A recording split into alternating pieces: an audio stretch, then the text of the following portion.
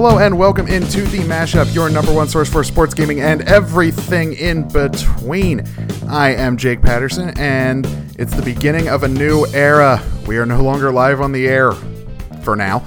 We are 100% independent podcast only.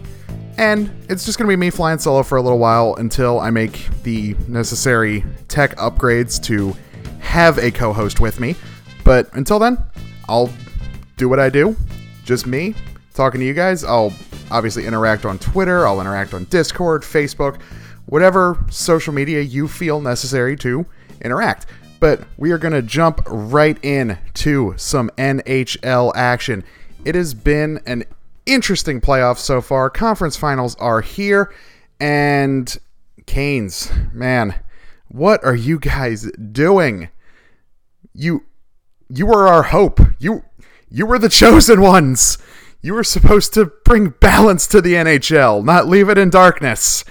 And I thought we all agreed anyone but Boston. With Pittsburgh out, you can't have Boston winning. Their egos are already big enough. They don't need help by beating you and going to the Stanley Cup Finals. And I don't want a Boston team in another championship. I just don't. They've had enough this year. They don't need more. They've had enough in the 21st century. It's getting a little ridiculous. They don't need to win another championship. So Canes, do your thing, turn this thing around, and win it in 6 when you have home ice. Because now you do have home ice for games 3 and 4. You got to get that Canes magic back. Be the front-running bunch of jerks Don Cherry thinks you are, and run the boys club out of Raleigh. And there's a side story to this that I just really want to talk about, and I think it's so stupid. These Boston media elitist guys who think they're all high and mighty because they're from New England, the bastion of hockey in America. 1, incorrect, that's Minnesota. And 2, even the Canadians don't act like this. You can't talk to a guy with a southern accent about hockey. 1, have you morons ever been to the South? People like hockey in the South. It's just really hard to play. Because it's kind of warm, but people in the South like hockey once they start watching it, and a lot of them do. I just spent the past 4 months in South Central Virginia. There is a tiny, tiny little hockey team about 40 minutes from where I lived, the Roanoke Rail Yard Dogs. They play in the SPHL. I had never heard of the SPHL until I heard of this team, and people love them. They sold out their playoff games. Players get recognized in and around the city of Roanoke, so Southerners like hockey, you Boston elitist morons, so you can zip it. They're probably way better journalists than you are anyway. So screw you, Boston. Let's go, Canes. I can't take any more Boston. My chances of getting a job in that city have gone down the toilet years ago, so may as well just build it up even more. I hate Boston. I want their team to lose. Let's go, Canes. The other series, Sharks Blues. First game was a little bit of a snoozer. Sharks kind of won in a blowout, but it was in the Shark Tank. It's really, really, really tough to win there. That is maybe one of the toughest arenas in the Western Conference, maybe all of the NHL to win in. That place is rocking all the time. And the Blues picked up a win in game 2. Even the series back up at 1, heading back to St. Louis.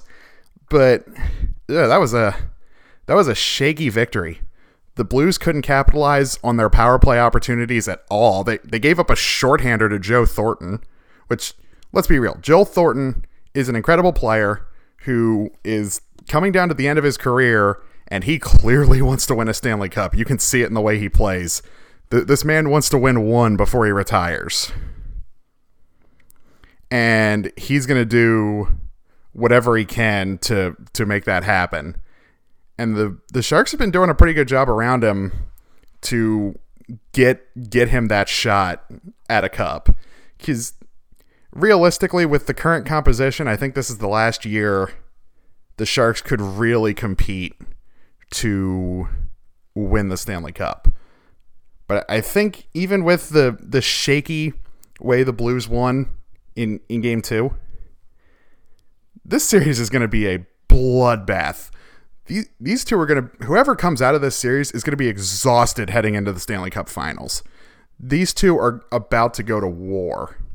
But if anything in this playoffs has showed, a long layoff has kind of been bad because the Canes had a really long layoff coming into the Bruins series, and they've given up 11 goals and scored 4. So that's the side effects of a long layoff after a sweep. So maybe Boston sweeping this thing wouldn't be a terrible thing because they'd have such a long layoff, while whoever wins out of the Sharks and Blues will still have their legs underneath of them. I'm interested to see where this goes, because the Blues are a fun team to watch. They get scoring contributions from weird places, it seems like guys who on other teams, even on the Blues, aren't generally goal scorers, get goals in big situations. Like, you're not always seeing scoring from Tarasenko. You're seeing scoring from Patrick Maroon or some of these other lower line guys that are more there for their physicality, not their finesse and their goal scoring. So this Blues team is definitely interesting to me. And Gloria is almost as catchy as Here They Come 76ers, which, if any of you guys know me, I'm a sucker for catchy team anthems. And Gloria is definitely up there. It's pretty much been stuck in my head since Game 7 against the Stars, which also that was a great game. That Blues Stars series was incredible. And the comeback win in Game 7 for the Blues, that was top-notch hockey right there. That was why I love the sport of hockey. And I'm kind of disappointed that we only have a few games left, because the playoffs this year have been so good. The playoffs this year have been incredible. They stole all the magic that March Madness didn't have this year. And now you're getting crazy games between teams you would have never expected to be in this situation. Like, I was not expecting Sharks Blues in the Western Conference Finals. I wasn't expecting Canes Bruins in the Western Conference Finals. I think everyone in the East has Columbus to thank for sweeping Tampa Bay. Because if Tampa Bay got out of that series, they would probably still have the momentum, and they would have gone on to probably win the East. Or maybe not. They could have gotten steamrolled by Boston too, just like Columbus did.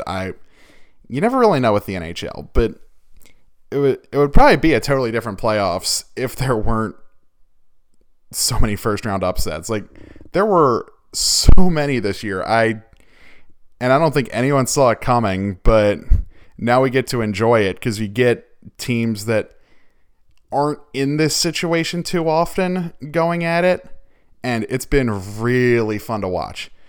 So as far as the rest of the series goes, unfortunately, I think the Bruins do beat the Canes in 5. I think the Canes get one win at home, probably Game 3, but then Boston takes 4 and 5.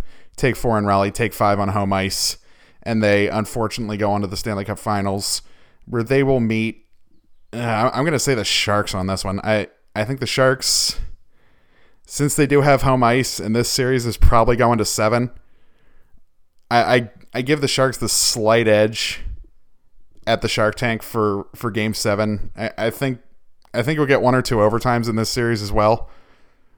Both games so far have been decided by more than 1 goal, but I don't think that's going to hold. I think we're going to get a couple overtime games the rest of the way for this Sharks Blues series. But interested to see where this goes. What do you guys think? Hit me up on Twitter at RealPatterson50, my personal, at mashup_pod the show. Jump in our Discord server. We can talk over there. It's a little dead over there, so I'm trying to build that up. Obviously on Facebook, Mashup Pod. And we're going to take a quick break. When we come back, we are talking some League of Legends. We'll be right back right after this here on the Mashup.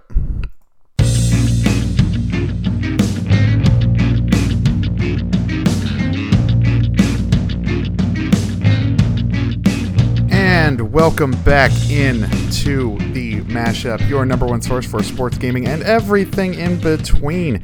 Speaking of gaming, we are talking some League of Legends, and MSI group stages just wrapped up this morning.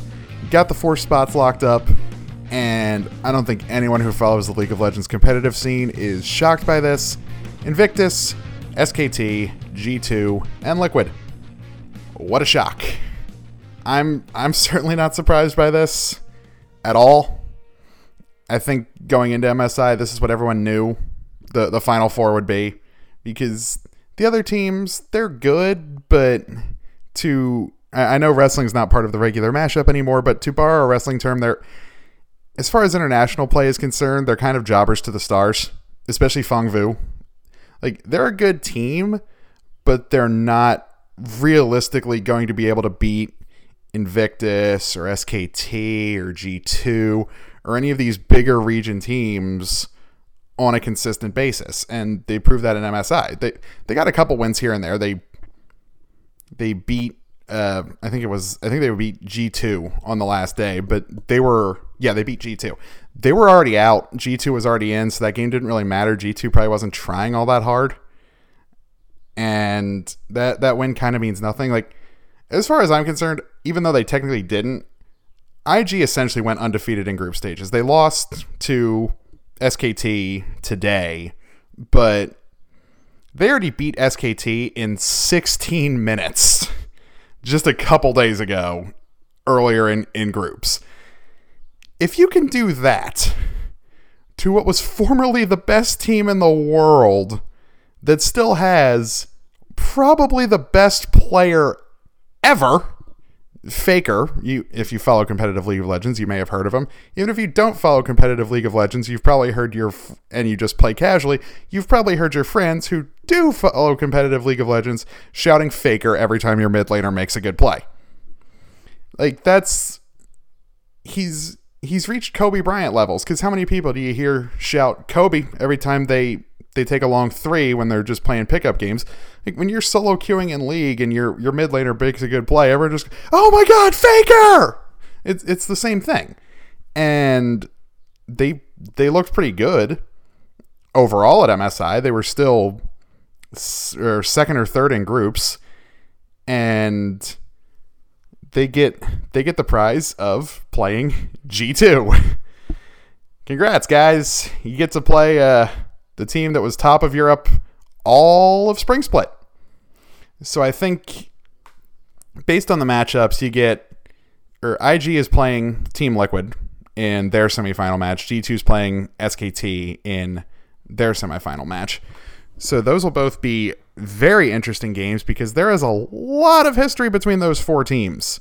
There's a lot of history and a lot of talent. I'm not really surprised, but I think I think you'll only get one upset. And let's just check when these particular matchups are happening. So Invictus is going to play Liquid on Friday, and SKT will play G2 on Saturday. So those are your weekend semifinal matchups. I'm thinking you're probably going to get an Invictus versus G2 final. I know he's not on Fnatic anymore, and he's on G2, but I think Caps wants revenge against Invictus for that embarrassment at Worlds last year. So I think G2 is just going to probably steamroll through SKT on Saturday. Maybe not steamroll, but they'll definitely win. I definitely have G2 taking this one over SKT, because SKT's lost a step in the past couple years. Ever since they lost to SSG at Worlds 2 years ago, they really haven't been the same. Last year was kind of a disaster for them, washing out at MSI, failing to qualify for Worlds entirely. I know they wanted this year to be a bounce back year, but I don't think they've gotten it anymore. Most of their good players that supported Faker are gone, and as good as he is, I don't think he can totally carry them anymore. I mean, he's still the best player ever, but even the best player ever slows down eventually, and that's not a bad thing. Like, Faker will still be the most technically sound, best League player ever. Like, everyone will always remember, oh, look at the cleanse, look at the moves, Faker, what was that? Like, everyone who pays attention to the competitive league scene at all will remember that insane play. That play defines his legacy and all the championships that came after and everything else that came after. He is, I've said it before, I'll say it again. He is the Tom Brady of League of Legends. He's still great, even if the team around him lags behind a little bit, and he can carry them through to some stuff, but I don't think he's going to be enough at MSI this year. I think G2 gets the win, and you get a mini rematch. You get Caps versus IG, because Fnatic wasn't all that great to start off the spring split, so you don't get the real rematch, but you get the rematch of one of the best players who still had a good series at Worlds Finals, but his team couldn't get the job done because his top laner fed like crazy and his jungler couldn't do anything at all. If you couldn't tell, I'm still salty about that World Series. Not like I got up at 2 a.m. to watch a totally boring 3-game set. What was I thinking? I was dumb. It was only a few months ago, but I was young and dumb then. It was before my birthday, I can say that.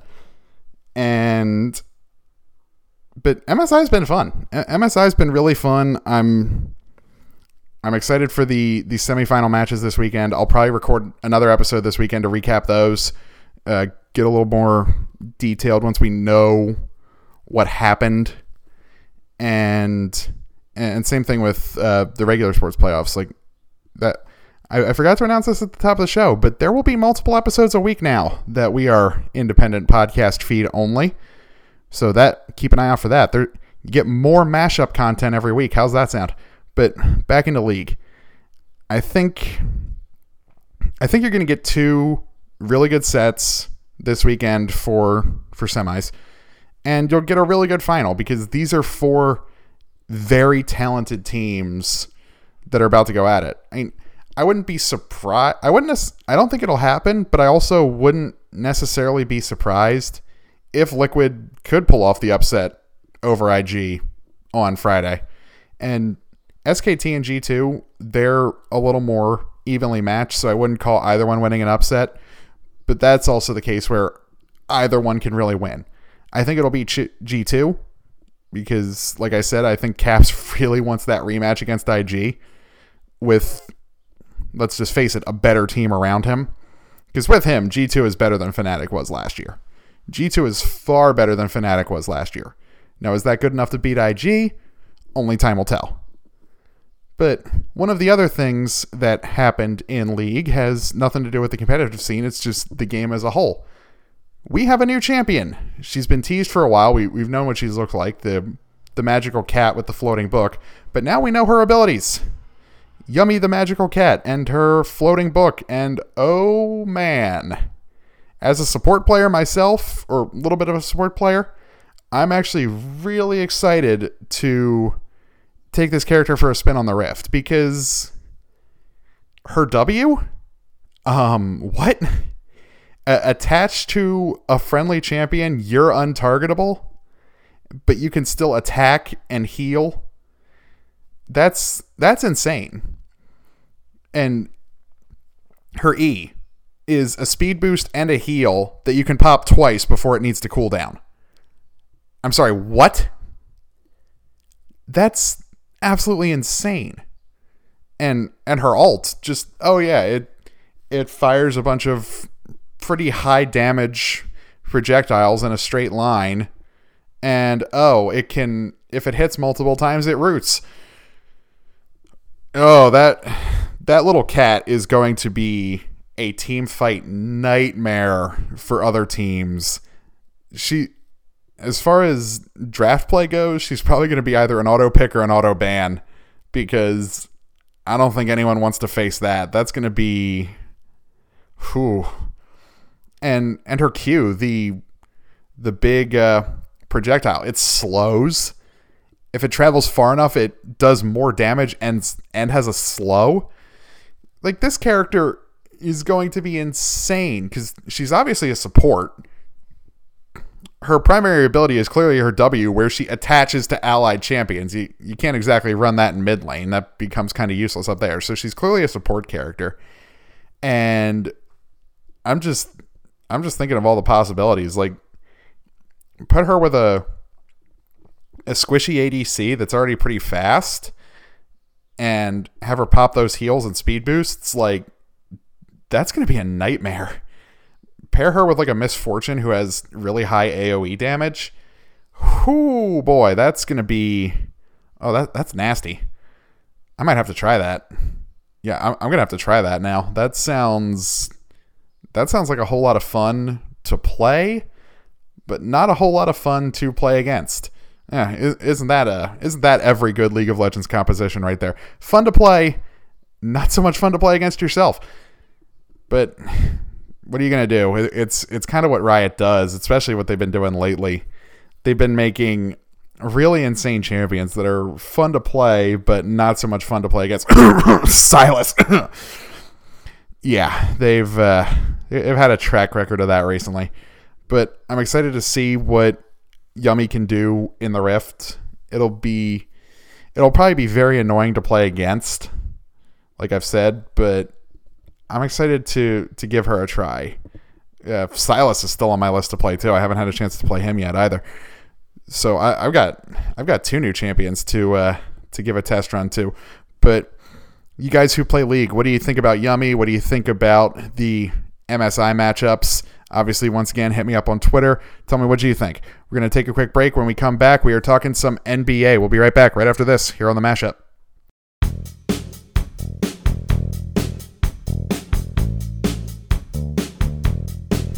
And welcome back into The Mashup. We are talking some NBA action, and I'm still not over it.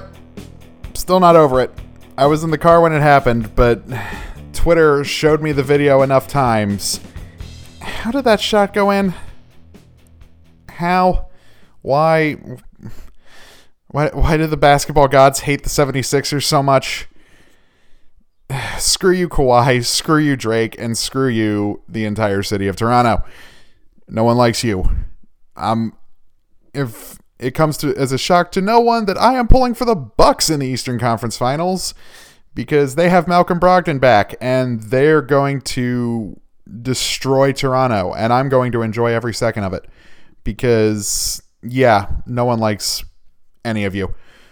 But my actual bone to pick over the last couple days has been with Sixers fans. Most of you have been pretty good, and a lot of it has actually been coming from national types. But why do you want to trade Ben Simmons for LeBron James? What? No. LeBron James is one of the best players of all time. Yes, that is an undisputable fact. That LeBron James is the second best player of all time. But he is also a destroyer of team chemistry, a front office manipulator, and a ball hog. I don't want any of those things in Philadelphia. And I've seen so many dumb suggestions. Trade Ben Simmons for LeBron James. I don't want a guy who is going to turn 35 heading halfway through this season. LeBron James is 34 years old. He's going to turn 35 during next season. Ben Simmons is significantly younger. Sure, he doesn't have a jump shot, but the Sixers now have pieces around him that do. When he's not the primary option on offense, he is a great player. He's not the guy you build around. Joel Embiid is. And also, what's with the hate on Joel Embiid? No. I do not want to hear this crap about Joel Embiid being soft. The man had the stomach flu. You ever tried to play basketball with that? It's miserable. Oh, Michael Jordan did it. Well, he's Michael Jordan. I don't expect Joel Embiid to be Michael Jordan. I want him to be Joel Embiid. And you know what? That's a pretty darn good basketball player that I love having on my team.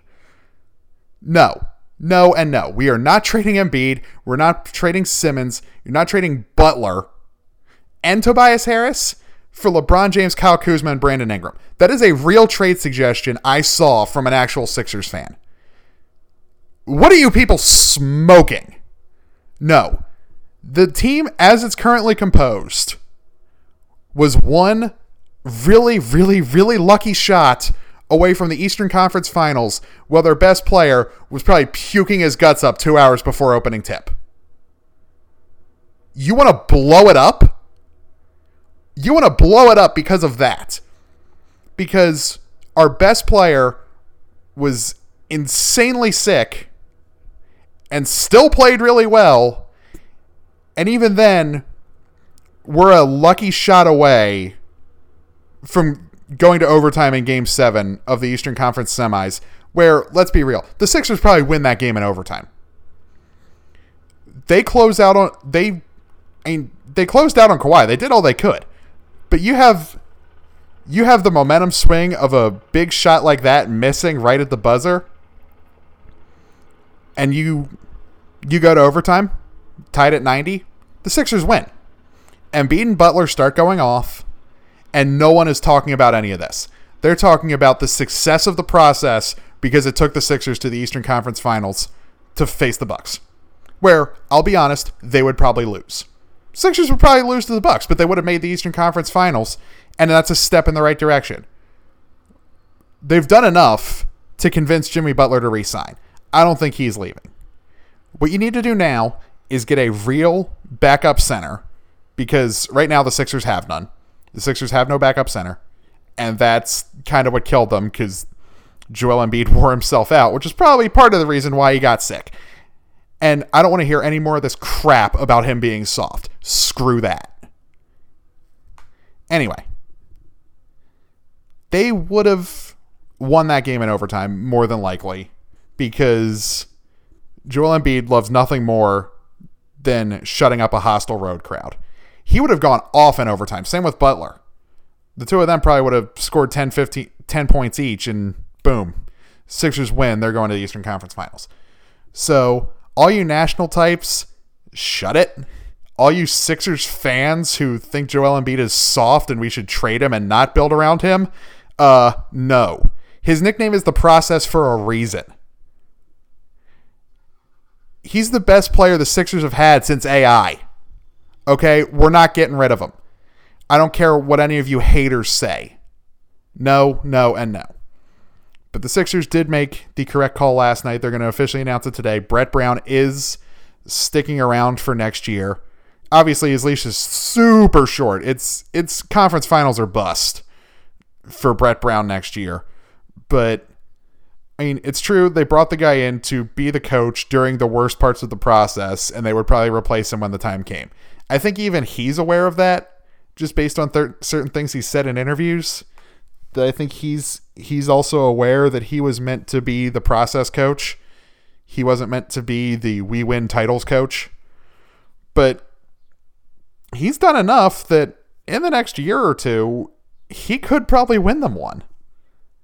And I'm all good with him sticking around. I'm all good with the team comp staying pretty much the same, other than maybe signing, or not maybe, definitely signing a viable backup center, because Ben Simmons is not a center. The man is a small forward.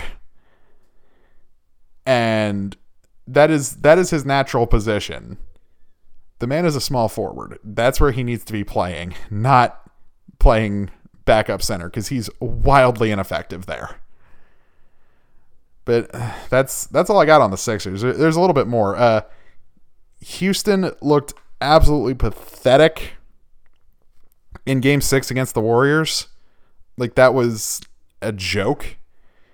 You are without Durant.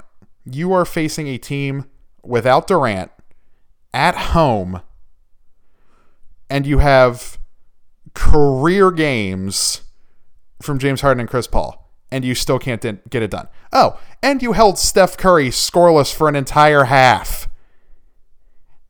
How did you not win that game? If Steph Curry scores nothing in the first half and Chris Paul and James Harden are both popping off, you should be up 15 at least. And you were tied at halftime?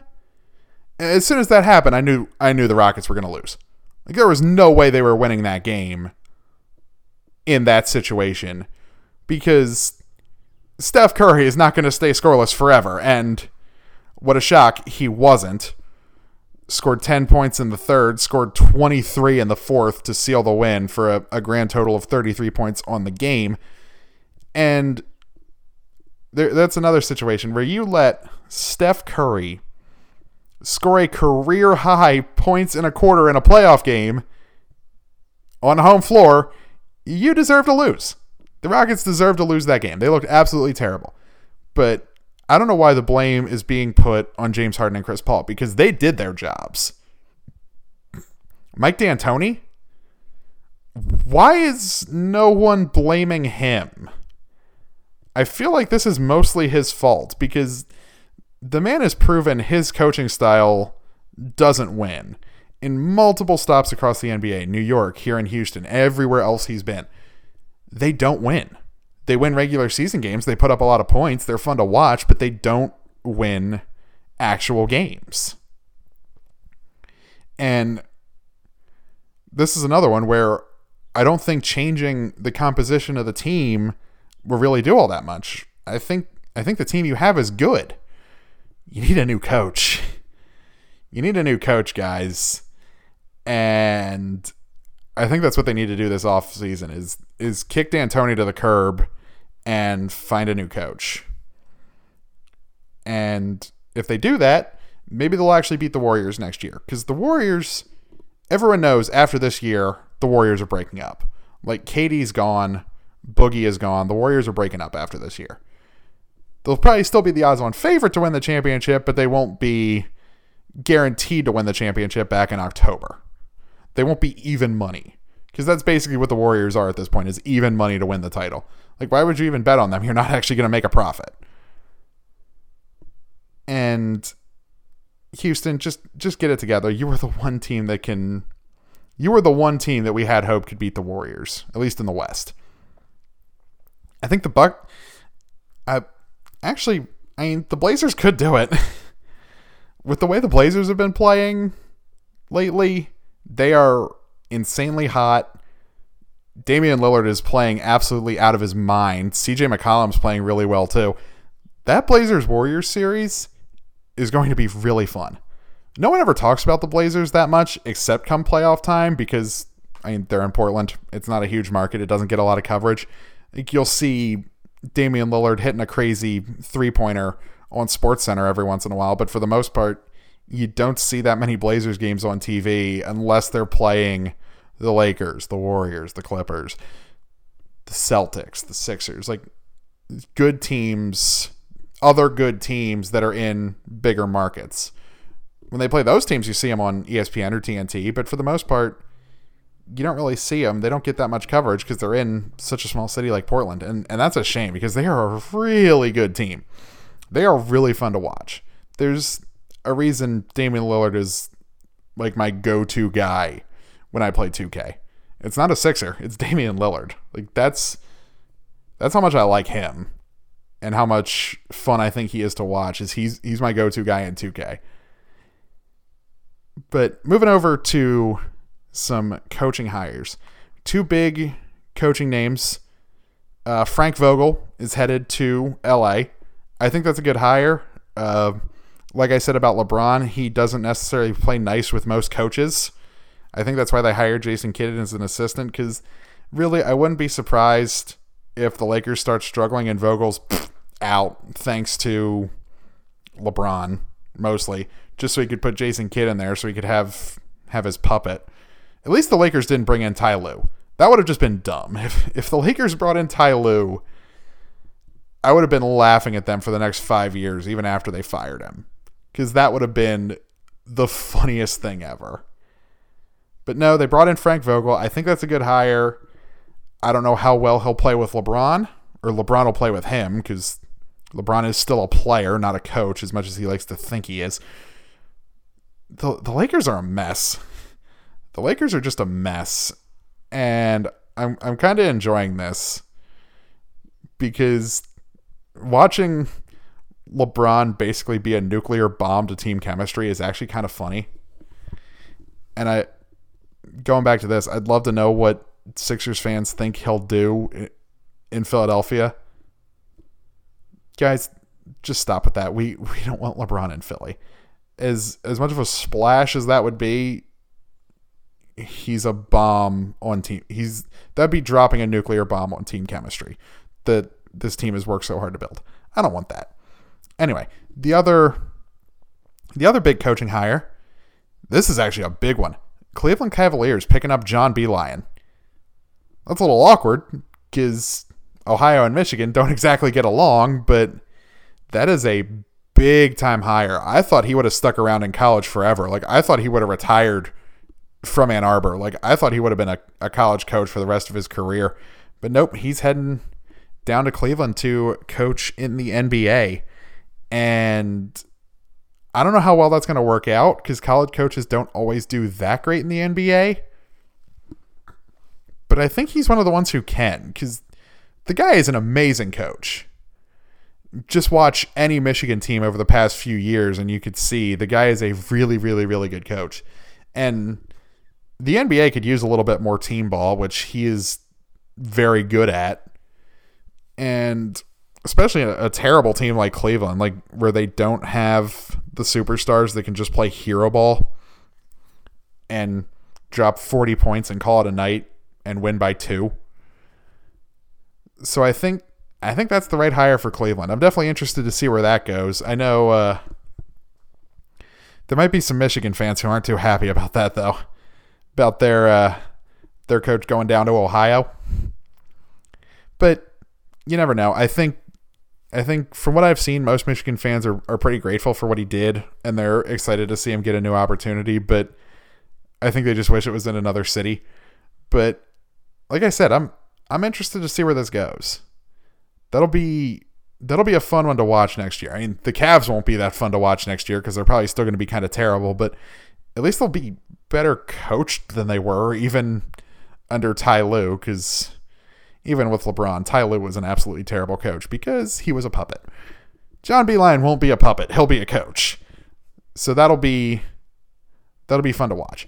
But that's going to do it for the NBA. When we come back, we are talking some soccer. Yes, soccer. It is part of the mashup now. We'll be right back right after this.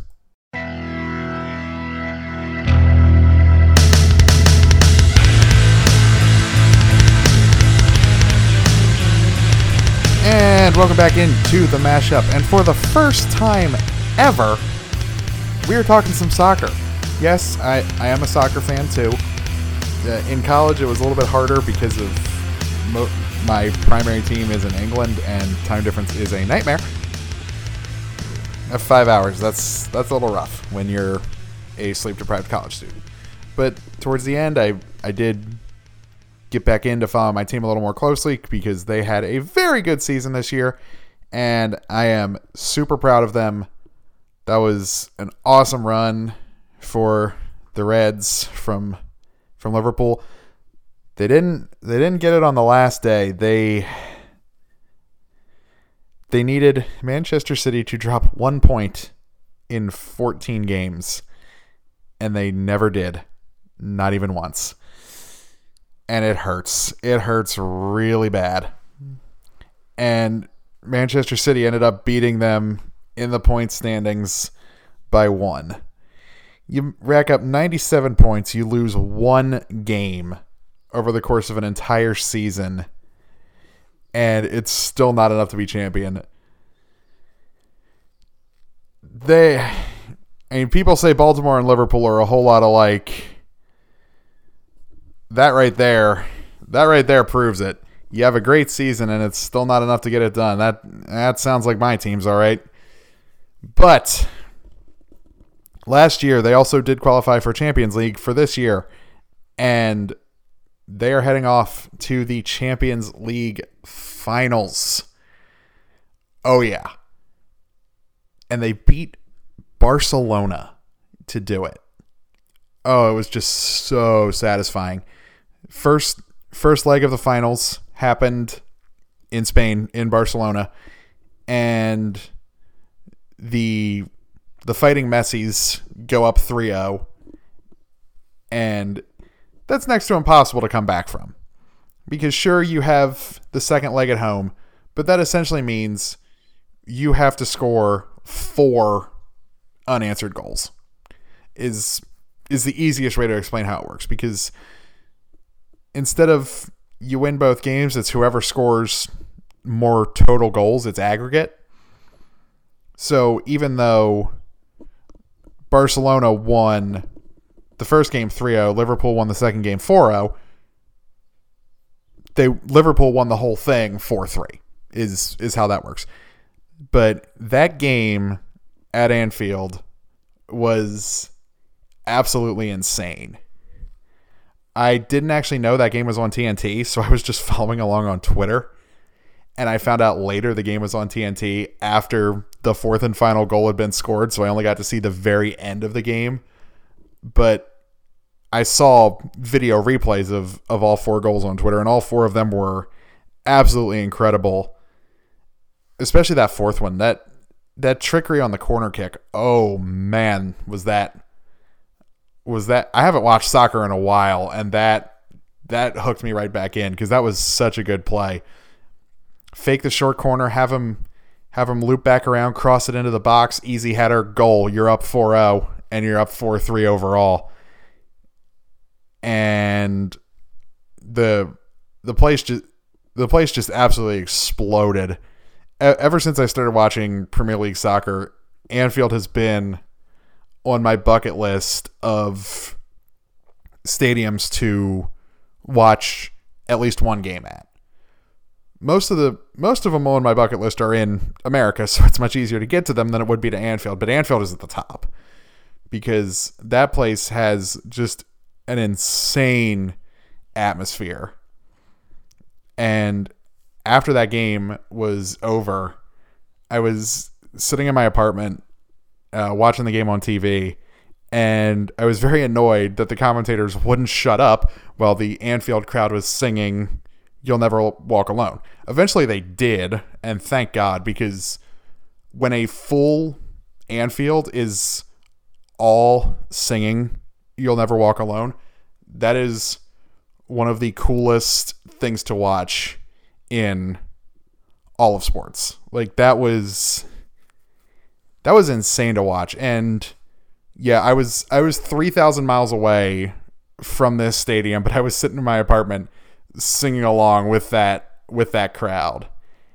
And I was singing pretty loud, so thankfully nobody heard me and was very confused why this random college student is singing a song written by a British band that very few people have ever heard of from the 60s very loudly and very poorly.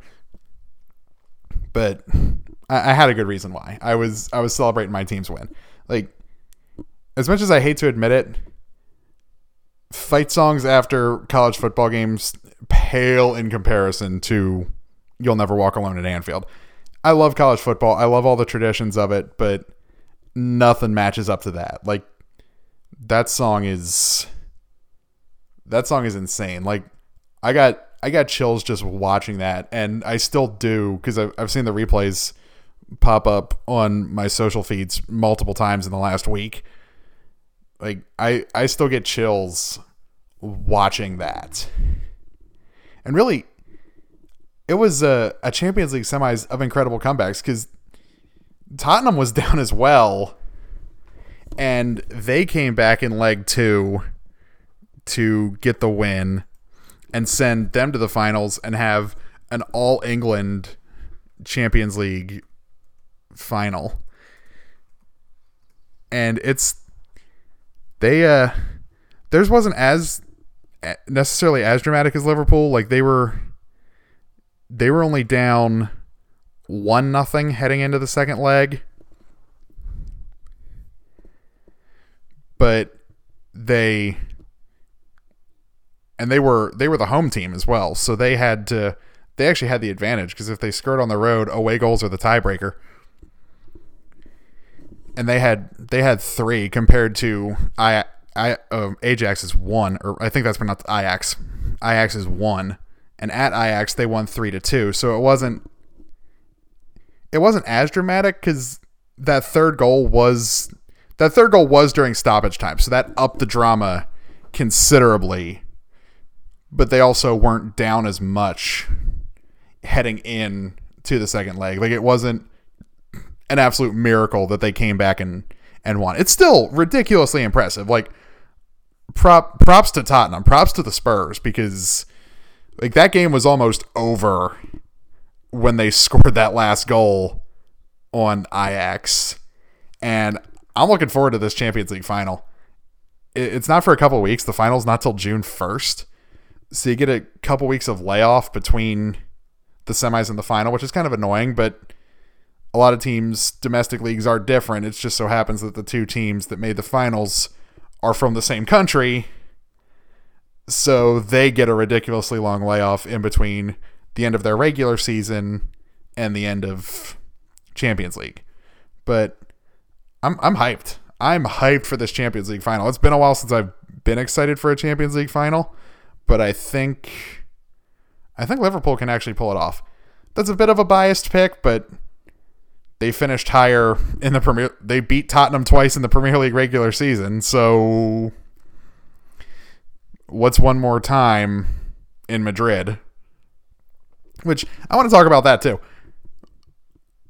Why is it in Madrid? I know it's like the Super Bowl where you pick it so far in advance, but why Madrid? That's such a, I know it's a great city and all, but that's such a random city to have it in. And with it being an All England final, you'll have a much more muted crowd.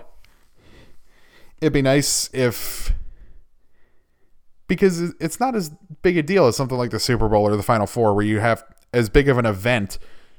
Like, the game itself is as big, but the event that surrounds it isn't as huge, where you need to plan months in advance, like the Super Bowl or the Final Four.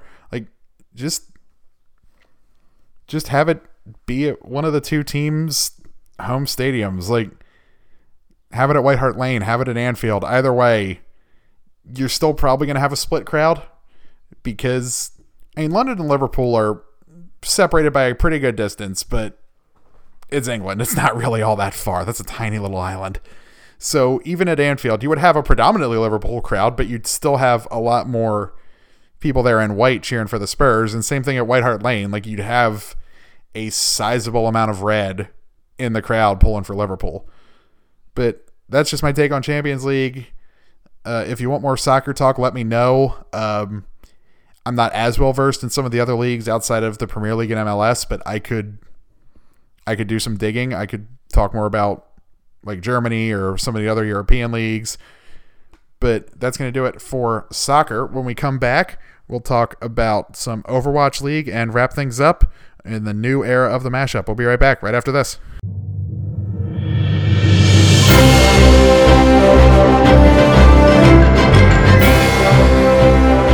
And welcome back into the mashup. Wrapping things up with talking some Overwatch League action. It is All-Star Week. I'm recording this on Tuesday. The All-Star event itself kicks off tomorrow on Wednesday with the opening up at 9 Eastern with the Talent Takedown. This is always an interesting one because the All-Star teams choose from the commentary talent, both play-by-play and analyst and desk people, to have a standard 6v6 matchup and a 3-map set, and the players do commentary. So players and commentators flip roles for the Talent Takedown. That should be fun. That the past couple times they've done this, it's been great. So I think you'll get a little more crazy. They obviously haven't drafted the teams yet, so I can't really make a prediction. I think Atlantic will end up picking the better talent because I think the Atlantic Division players are smarter. Just my personal bias there. That's not actually true, but I think I'm kind of pulling for Atlantic, so I want Atlantic to win, but it all depends on who gets who. One of the other events is the Widowmaker 1v1. Anyone with a brain that watches competitive Overwatch knows who's winning this one. Carpe, and Carpe. The man has been stuck playing Zarya since World Cup, and I think he's getting bored with it. So when he's back on Widowmaker, look out. It's going to be ugly. Well, it's going to be beautiful to watch because he's a freak on Widowmaker, but I miss seeing him on Widowmaker so much. The Widowmaker 1v1s are going to be fun to watch just because of that, just to see one of my favorite players back on a hero he's actually good at instead of stuck playing a tank because of a really, really awful meta that I have got into enough on this show, but still, screw you goats. You need to die. Jeff, for the love of God, fix this. We're all sick of it. And I think you are too, but it's all your fault. So, Widowmaker 1v1's easy. That's going to Carpe. That's guaranteed going to Carpe. No question. The last event on Wednesday is the All-Star Arcade. And there's a few different things going on with this. There's map 1 is sibling rivalry. So you play 6v6, but every team has 3 Genjis and 3 Hanzos. No one else on Hanamura because, of course. That'll be interesting. I think Pacific takes this one just because they have the better Genji Hanzo players. Healers never die. 6v6, you can only play supports, and you're locked into standard game mode where each team can only pick a character once. You can't double up on characters. I think I'm giving this one to... I'll probably give this one to the Atlantic, because I think, yeah, they have Jonak, they have Arc, they have Dogman, they have Neko. Oh, yeah, no way. Yeah, Atlantic definitely has the better support players. They're, just by virtue of having Jonak, they're winning this one. Atlantic wins the battle of the supports. The next one is terrible damage. That's DPS only on Hollywood. Again, the 1 hero limit. I'm going to go with Atlantic on this one because they have Carpe, and he's been stuck playing tank for months. So I think he'll just be happy to be back on DPS and grappling hooking. Hollywood's a great map for Widowmaker. He'll just be grappling hooking everywhere and popping people's heads.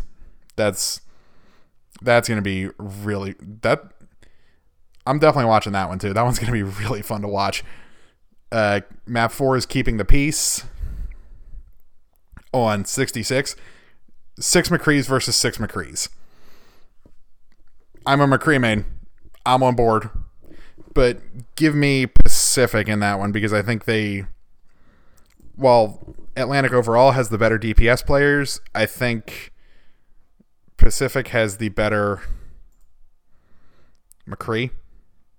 Actually, looking at the roster, I don't know about that. Because Atlantic has Pine, and he is a great McCree player.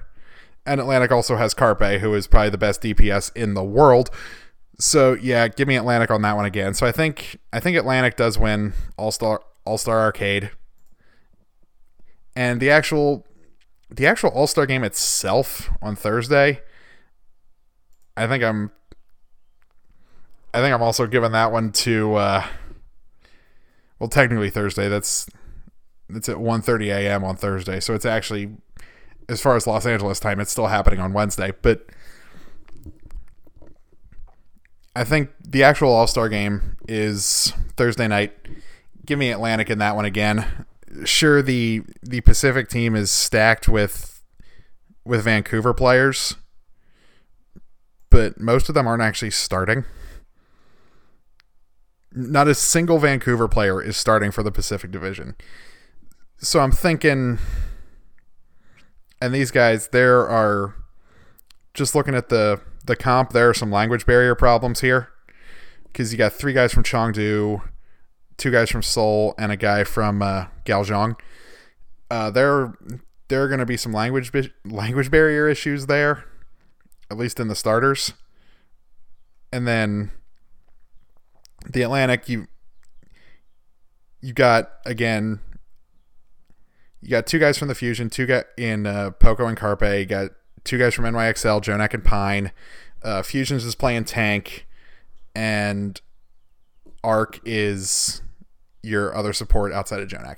That's a really good starting six, and your backups are just as good. Mono, Gesture, Cruz, Seiya Player, Dogman, Neko, Dante, Meko, Anamo, Nene, Prophet, Fury. Like, that's the Atlantic Division is definitely a deeper all-star team than the Pacific, because most of the good players in the Pacific are on just a few teams, and everyone had to get represented.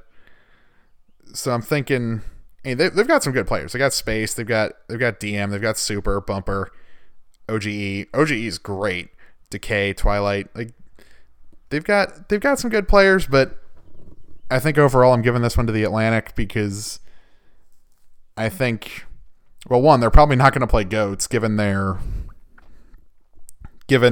who's in their starting lineup, and because when you have Carpe and Pine in your starting six, you ain't running GOATs. You're running them on Widow and McCree. Like, why would you ever run GOATs with those two in your starting lineup? Because they're not very good at Zarya and Brig. So they're probably going to run an actual 2-2-2 comp instead of this 3 tank 3 support nonsense that everyone's been running lately. So I think just because of that, it'll actually be more fun to watch. I'm picking Atlantic, and also a little bit biased because two of my favorite players are playing for Atlantic because they're on the Fusion. But yeah, I'm thinking Atlantic takes this one. But overall, stage 2 was kind of a mess. Like, stage 2 was really kind of weird because all the teams that were supposed to be good in stage 2 weren't very good, and other teams that weren't supposed to be that great were good in stage 2, other than Vancouver, obviously, because Vancouver is a ridiculously good team. But San Francisco Shock didn't drop a single map during stage 2. They went 7-0, a perfect 28-0 on every map. Vancouver didn't even do that. Vancouver did lose. They only lost 3 maps, so they went undefeated as far as series goes in stage 2. But the rest of it, Spitfire, Gladiators, NYXL, Fuel, Spark, Shanghai, like that's crazy because like the teams that made the playoffs in stage 1 was Vancouver, New York, Philly, Toronto, Atlanta, San Francisco, Seoul, Boston. The only teams that made out of that group that made the playoffs in stage 2 was Vancouver, New York, and San Francisco in very different positions. Because San Francisco was near the bottom. They clean swept stage 2. And all the teams that were good in stage 1 were below 500 in stage 2. And hopefully they fix it to be a little bit less awful in stage 3. I'm liking the fact that there's parity, but I also don't like that teams are getting rewarded for being good at a comp that I personally don't like. It really needs to change. Stage 2 was supposed to be the death of GOATs. It hung around. It will not die. Sure, they made some modifications to it, but it's still GOATs. It's still 3 supports and 3 tanks going out there. It's still incredibly boring to watch. It's not like GOATs is ever going to be fun to watch, even if you throw Winston in there instead of Reinhardt or Baptiste instead of one of your other healers. Like, it's still boring. Sorry, guys. I don't know anyone who actually likes GOATs comp. The Fusion Twitter account has been trolling people, acting like, oh, we're never going to play DPS again. GOATs is all we'll ever play anymore. It's just like, please stop. I know you guys hate it too, but you gotta fix this. You gotta fix this, Jeff. We're all sick of it. It's kind of ruining your game because it's making it much less fun to play, much less fun to watch. You really got to fix it. But that is going to do it for this episode of the Mashup. Obviously not as long as we used to be, but it's hard to go for a full 2 hours when you're soloing. I'm obviously going to try to find a co-host for this version of the show. Obviously, if you listen to last week's, me and Colby are still doing a show, but it's going to be wrestling only. Another reason why this show is significantly shorter, because wrestling took up a whole lot of time on the on-air version of the mashup. So now with it just being sports and esports, there's less stuff to talk about. I'm alone, so I don't have anyone to dialogue with, so there's not as much content coming just from me. But I'm going to keep churning out episodes solo until I get another person to do the show with me. Hope you'll stick around. Obviously, follow me on Twitter at RealPatterson50, the show, mashup_pod. Join our Discord server. Links on the. I'll tweet out the link again. I'll post it on Facebook as well at the Mashup on Facebook. And we do have a Patreon page. I've had it up and running for a little while, but I didn't have the time or energy to keep it going while I was finishing up school. Now that I'm done, I can focus on getting that. There's some cool benefits there, a little bit of extra content, extra roles on the Discord server, all that good stuff. There's only 2 levels because I don't really have the infrastructure to support more than that to give out extra content beyond what I can do. So if you're so inclined, go check out the Patreon. I would really appreciate it. But that is going to do it for this episode of the Mashup. We'll have another episode later this week. I'm going to try to do 2 and figure out a consistent schedule for when those episodes will go up. I'll keep you guys posted on social media. But thanks for listening. We'll see you next time.